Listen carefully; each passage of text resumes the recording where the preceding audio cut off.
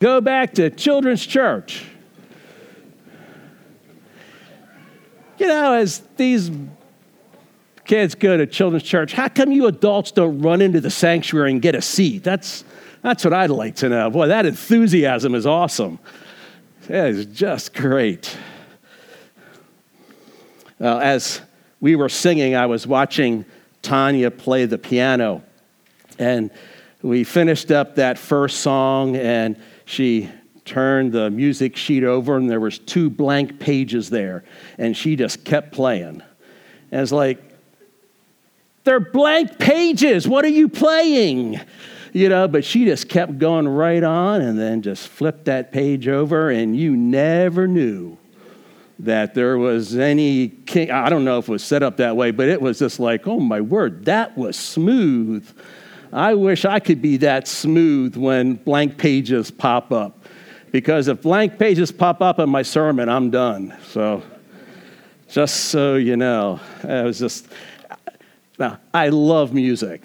The problem is I can't sing, play anything but the radio. I'm good at the radio. But I get so jealous of people who can just sit and play at the piano. Yeah, Kelsey Pfeiffer. You know, I watched her as she would play the piano. She just has chords on her sheet. No notes, just chords. And she would sit there and just play. It's like, seriously? I mean, what? It's good. So thank you, worship team. You guys are awesome. Appreciate your ministry to us each and every week. We are certainly blessed here. Well, we're going to continue our series in Mark chapter 1. We'll take a look at verses 21 to 39 today. So Mark 1, verses 21 to 39. Now, for those of you who are involved in education, you know that one of the key principles in education is that you should always review where you have been. So we're going to do a quick review before we get to verses 21 to 39 in Mark 1. The writer of the Gospel of Mark is a man who lived in Jerusalem along with his mother Mary, and their house was a place where believers met. It was one of the early churches, was in Mark's house. We read about this in Acts chapter 12. Mark was not a disciple. He was not one of the 12, but he was probably an eyewitness to some of the events that were happening, especially around Jerusalem. And it is believed that Peter led Mark to faith in Jesus because in Peter's writing in 1 Peter 5, Peter calls Mark his son. So we kind of think that it was Peter who led Mark to faith. And so, as Pastor Jesse said, that a lot of Mark that he wrote was from the Apostle Peter, from the things that he witnessed being with Jesus. So it just makes sense that Peter led Mark to faith in Christ. And Pastor Jesse also said that Mark was written for the Romans. And so it is believed that Mark was with Peter when he was in Rome because Peter was imprisoned by Nero. And it could very well be that Peter's like, hey, look, buddy, I don't know how many more days I have left, but let's write down what I remember about Jesus and the things that took place. And also because I think that there were a number of Christians in Rome. And Rome is a long way from the Middle East. And so they didn't have a lot of people that they could talk to find out more about Jesus because they were far away. So I think part of the reason why Mark wrote his book was because Peter was getting to the end of his life, but also to give the people in Rome more information about Jesus. And as we see in Mark does not talk about Jesus as the Jewish Messiah. He does not talk about the prophecies that Jesus fulfilled while he was here on earth. Mark talks about Jesus as a servant. And as a Roman citizen, you had quite a bit of stature in your community because you were a Roman citizen. And a lot of Roman citizens had servants. So here is Mark coming in saying, oh, by the way, yes, Jesus is the Savior, but he is also a servant.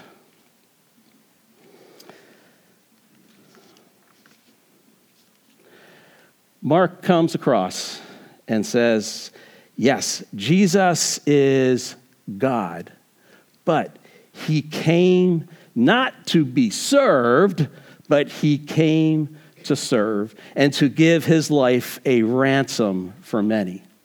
And when you think of a servant, you think of somebody who is under somebody else's authority, right? I mean, they take direction from you. They do what you want them to do. You, as a servant, are responsible to follow the directions given to you because you are to serve the person that is over you. Jesus is a servant with a lot of authority, as we will see today. It's kind of cool. Yes, Jesus came to seek and to save those who are lost. Jesus came not to be served, but to serve.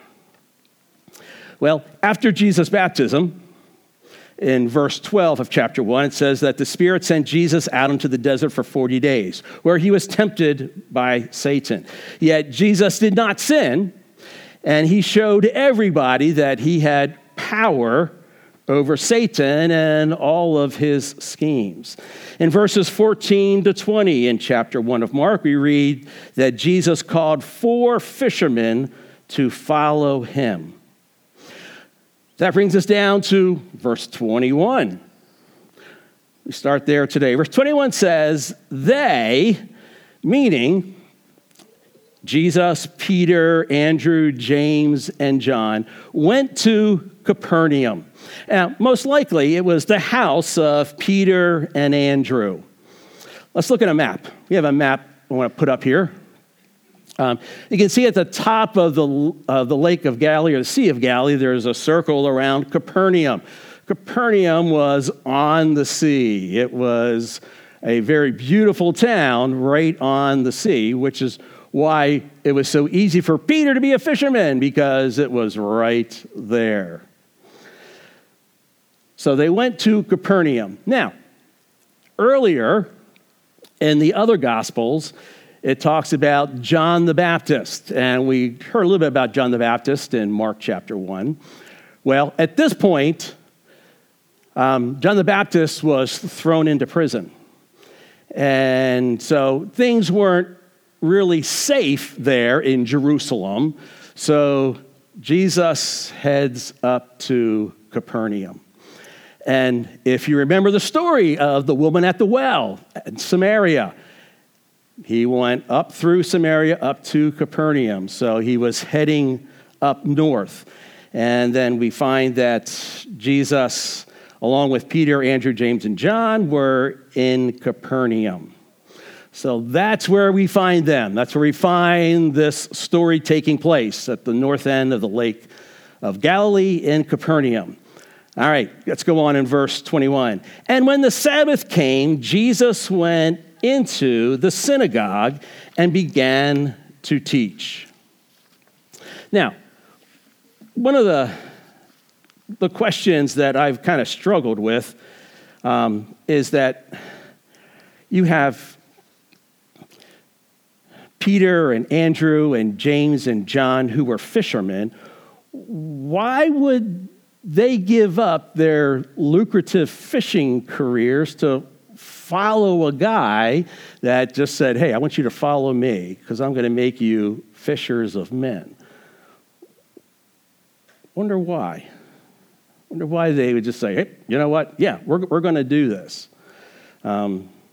Now, with James and John, they had a really big fishing operation because they had hired servants as well. It doesn't say that about Peter and Andrew, but for James and John, they had hired people. So it was not a small operation. It was pretty pretty big operation. So why would these guys walk away from that to follow Jesus when there was a lot of uncertainty? You didn't know what was going to happen. Why? Well, I think part of the answer can be found in verse 22. Look at verse 22. Jesus went into the temple, went into the synagogue, not the temple, sorry. Jesus went into the synagogue. It says, verse 22 says, the people were amazed at his teaching because he taught them as one who had authority. You see, the teachers of the law, the Pharisees, the Sadducees, they spoke from authorities. This is what the law says. But it says here that Jesus spoke as one who had the authority. And Mark makes special note of the people's reactions. He says that the people were amazed. Another verse of the Bible says that the people were astonished. And I think that's part of the reason why Peter and Andrew and James and John walked away from their fishing careers, because they met a man who amazed them with what he said and how he said it as a person who had authority, not just spoke from authorities. And I read this week, and I thought, this is kind of true. When you think about qualities of a good fisherman, now, Jim, you would know this since you catch fish with axes. You need a lot of courage to be a fisherman. You need a lot of teamwork to be a fisherman, working together. You need a lot of patience to be a fisherman, especially the way I fish. You need a lot of stamina and tenacity. And you need faith that, there's something out there that you're going to catch. And when you look at these characteristics of fishermen, they work well into being characteristics of disciples of Jesus. Courage and teamwork and patience and stamina, tenacity and faith. Jesus not only taught out in the open, like on the mountainsides, but he also taught in synagogues, as we saw. When they were in Capernaum, they went to the synagogue. Jewish synagogues were developed when the Jewish people were taken into exile into Babylon, and the temple in Jerusalem was destroyed. So they did not have a place to worship. So when there were 10 or more people 10 or more men who were over the age of 12, they could form a synagogue, sort of like the Amish form districts today. You have so many families, and there's a district for an Amish church. Well, here the Jewish synagogues were organized when there were 10 or more men over the age of 12. Now, synagogues were not a place for sacrifices. Synagogue was just a place for scripture reading, for praying, and for worshiping God. The sacrifices were only done in the main temple back in Jerusalem. So that's where the priests were, at the main temple in Jerusalem. The synagogues were not led by priests. They were led by the men who were there. And so that's why when Jesus came to a synagogue as a man, sometimes they said, hey, since you're visiting, would you mind reading the scriptures? Would you mind speaking? So that's why Jesus had open access in the synagogues, because there was no priest or a pastor or whatever, a person in charge that, I'm doing the speaking today, you can't. No, it was open so Jesus could speak. And of course, the synagogue services were held on the Sabbath, which was Saturday, but also on Mondays and Thursdays. So you could go to the synagogue 3 times in a week. All right, let's pick up the narrative again on verse 23. It says, just then, a man in their synagogue. So if this man was in their synagogue, he was part of them. Just then, a man in their synagogue who was possessed by an evil spirit cried out. And I kind of wonder, how long was this guy there? I mean, how long was he attending the services there in the synagogue, being demonized? I certainly would not want to have been there when they were having a church business meeting. We don't know. The Bible doesn't say. But he was in the church and he was demonized. But it took the presence of Jesus to bring the demon out in the man. So the demon in the man cried out, "What do you want with us, Jesus of Nazareth? Have you come to destroy us? I know who you are, the Holy One of God." Notice how the demon uses the word us. Now, we know that from other gospels. Sometimes the demons use the word legion, meaning that there were many demons in this person. He uses the term us. So I'm not thinking there was many demons in this man. I'm just thinking that this man and the demon were so closely tied together that the demon uses the word us. But notice what he says. He says, "What do you want with us, Jesus of Nazareth?" When he used the term Jesus of Nazareth, he is saying Jesus is a human. He's a person. We see him. We see his flesh. Jesus of Nazareth. Have you come to destroy us?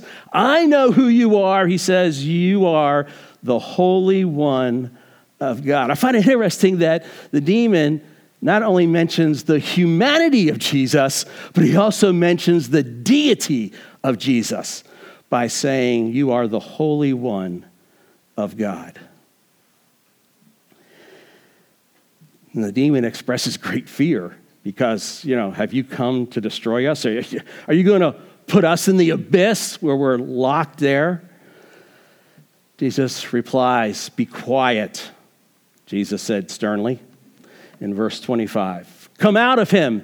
The impure spirit shook the man violently and came out of him with a shriek.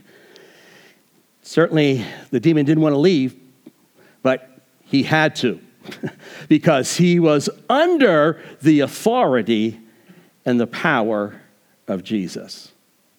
He had to obey. There was no choice. So we have Jesus, the servant, who had power and authority over the demon. Let's look at verses 27 and 28. The people were all so amazed that they asked each other, "What is this? A new teaching? And with authority." And again, they recognize the authority of Jesus. Whoa, this guy speaks as one who has the authority. He even gives orders to impure spirits, and they obey him. News about him spread quickly over the whole region of Galilee. Tell you what, that must have been an amazing service because they were amazed at Jesus' teachings because he spoke as one who had authority, and they were amazed at the authority that Jesus had over demons. So it was quite an amazing service. And it's interesting how Mark always says that the people responded with amazement. So, what happened when everyone was amazed? Well, they went and told everybody, didn't they? Verse 29 says, "As soon as they left the synagogue, they went with James and John to the home of Simon and Andrew." So they went to Peter's house. Now, I kind of think Peter had a reason for inviting Jesus and everybody else back to his house. It says this: Simon's mother-in-law was in bed with a fever. So after they're at the service at the synagogue, Peter is like, hey, let's go back to my house, okay? I think he had an ulterior motive here, but, come back to my house. So they got to the home, and it says, and they immediately told Jesus about her. So he went to her, took her hand, helped her up. The fever left her, and she began to wait on them. Well, we know from this story anyway that Peter was married. We don't know of too many other disciples who had wives, but we know here that Peter was married because of his mother-in-law who was sick. And I just find it interesting that once they got to Simon Peter's house, Mark says that they immediately told Jesus about the mother-in-law's condition. He didn't waste any time. They got to the house, and immediately they told Jesus about the mother-in-law in bed with a fever. Now, to be in bed with a fever means that she was pretty well out of it. I mean, it's not like, well, I got a little headache, but it's okay, I can still do things. No, she was in bed with a fever, so she wasn't doing anything. And when they told Jesus about her fever, it says, so he went into her, took her hand, and helped her up. The fever left her, and she began to wait on them. Isn't it great? When Jesus healed Peter's mother-in-law, it was instantaneous. There was no, well, I'll feel better in a few days. It was immediate, so that she served them right away.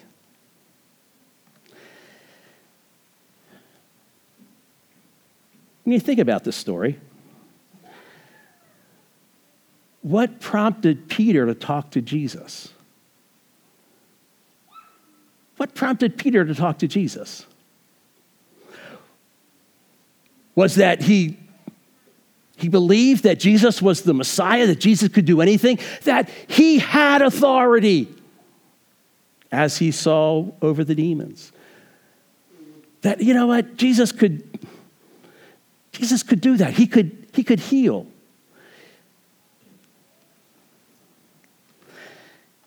I think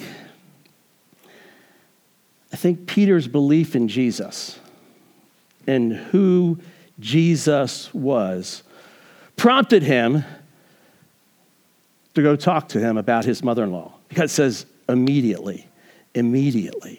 He believed Jesus enough that, yes, you can do that. You can do that. And remember, it was the Sabbath. It was the Sabbath day because they were at the synagogue on the Sabbath, and so this was later on in the day. So Jesus healed on the Sabbath. But none of them got caught up with the Jewish law of, well, wait, you can't do that, Jesus. They realized that the mother-in-law was sick, Jesus was there, and Jesus could do something about it. Peter's actions were in response to who Jesus was. Let me ask you a question. What do you believe about Jesus? And what do you need Jesus to do for you? Do you have enough faith in who Jesus is to work in the situations that are in your life? I mean, maybe you're here this morning and you just flat out need a miracle because things aren't going well. You're struggling with different things and you just need God to do something in your life. What do you believe about Jesus this morning? Do you believe that Jesus has the authority to help in your situation? What do you need Jesus to do in your life? What do you need Jesus to help you with in your life?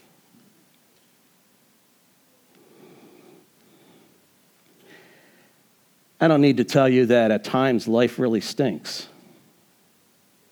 I mean, we just had the Melrath funeral. The guy was 68 years old, healthy as anything, but COVID took him down. It's like, what? It should not have happened that way.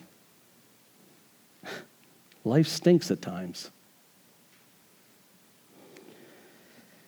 And there are people dealing with mental and emotional anguish.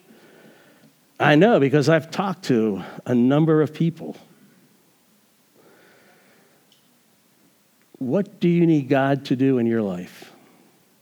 What do you need God to help you with? Peter responded to his belief in Jesus immediately when they got to the house. Hey, my mother-in-law's sick. And Jesus healed her. I'm kind of thinking that word spread pretty quick because of verse 32. Verse 32 says, that evening after sunset, because it was the Sabbath, you can't do anything, all right, until after sunset. That evening after sunset, the people brought to Jesus all the sick and demon-possessed. The whole town gathered at the door. And Jesus healed many who had various diseases. He also drove out many demons. But he would not let the demons speak because they knew who he was.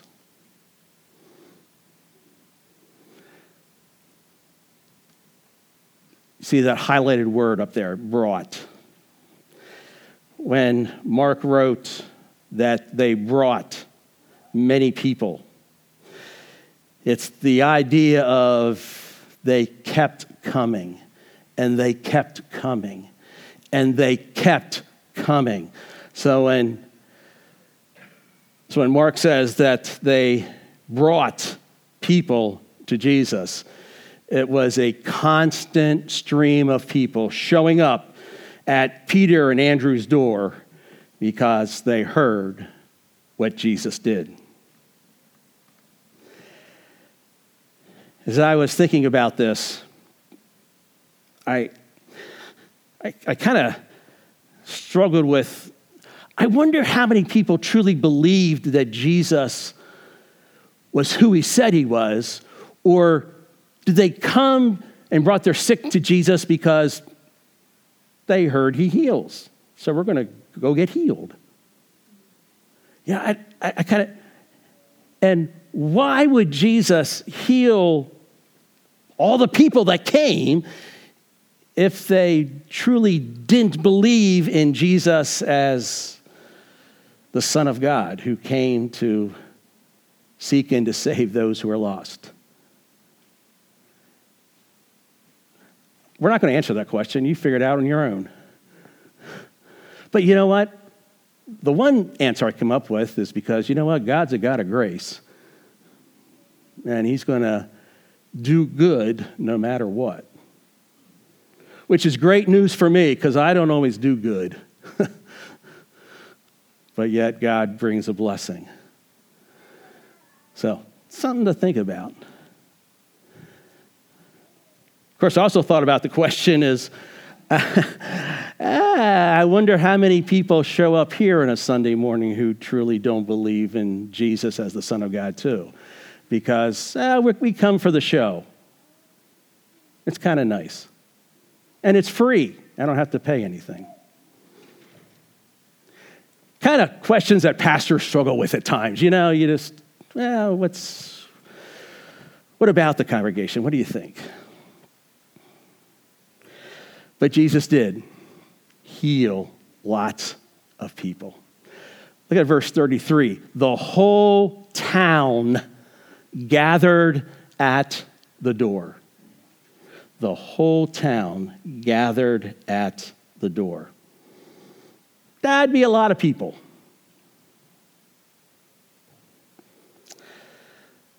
All right, I'm going to conclude. Don't get too excited. I have an ADD brain, and I'll forget what I said, 30 seconds from now. But as I try to wrap it up, what should you walk away from the sermon this morning understanding in your life?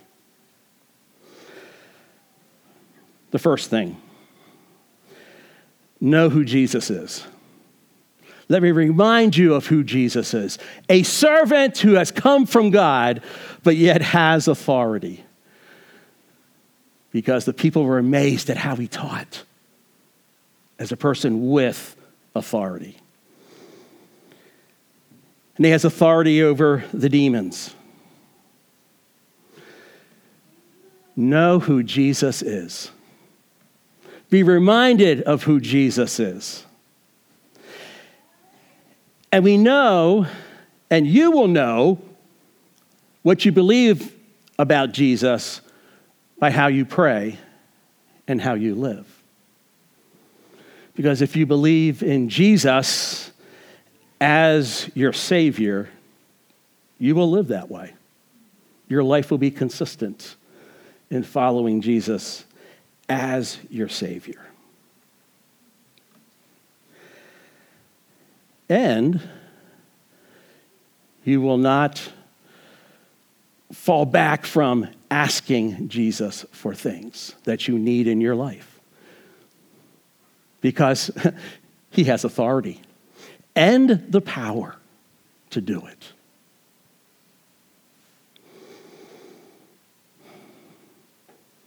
Jesus came as a servant. He came as one who, I am here not to be served, but to serve.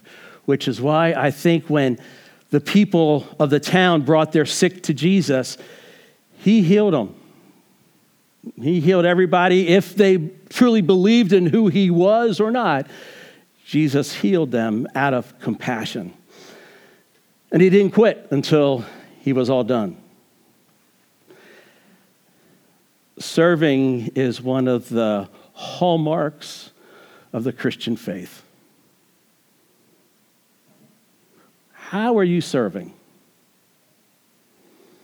Now, I'm going to step on a lot of toes here because mine got crushed this week myself. Men, how are you serving your wives? What are you doing for them? As the head of the house, how are you serving them? Yeah, that's a hard question. That's a tough question. Wives, how are you serving your husbands? Parents, how are you serving your kids? I know all the kids are going, yeah, I want this and this. And, how are you serving? How are you serving the church? How are you serving one another? These are questions that I struggle with, and I don't want to be alone in my struggle, so I'm sharing them with you. How are we serving? Tell you what, one of the greatest joys in my life is serving. I love to do it. Jesse and I have these discussions at times because he's like, Steve, you can get somebody to do that. You don't have to do that. And I say, Jesse, I do. Because that's my heart. Because I want to do it. Well, you could get somebody to do that. Yeah, I know. You could give them the joy of serving. I said, but I don't want to give it up, okay? Now, there are times I call people. Texted David Smoker yesterday morning bright and early. Dude, I need the driveway shoveled and the sidewalk salted. And it was done. How are you serving?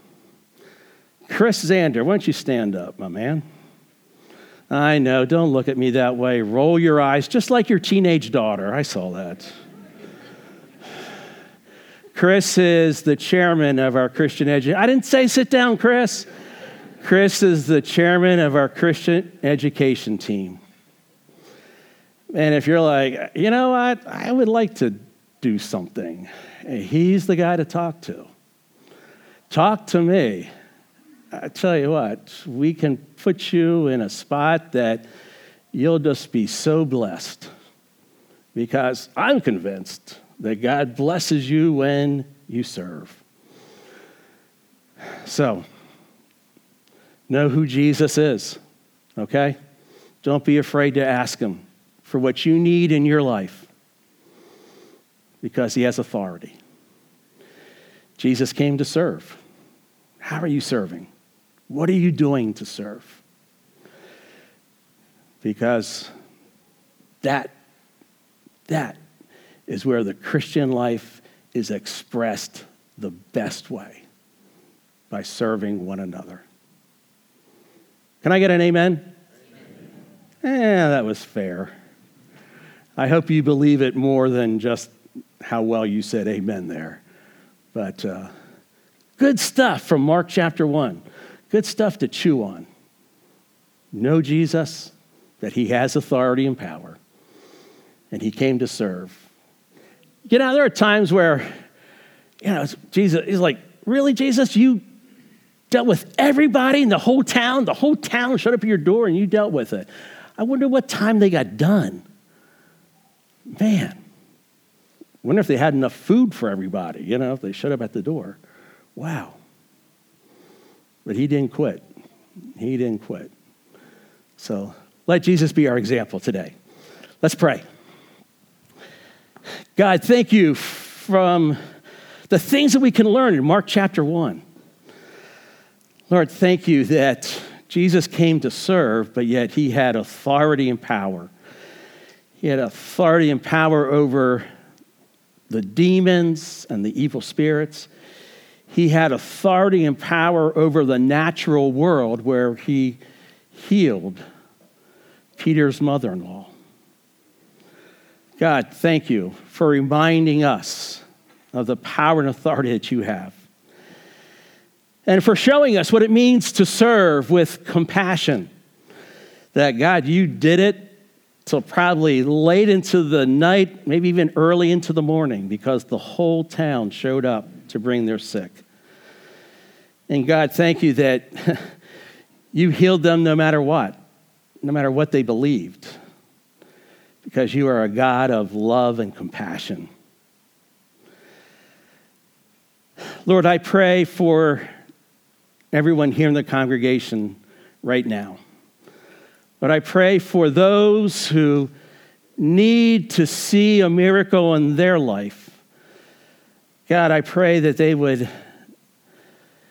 ask you, that they would come before you asking for what they need, trusting that you are a God who has authority and power and compassion. So God, minister to those who need to see you work. And God, empower us to serve so that we can show the world what it means to be a Christian.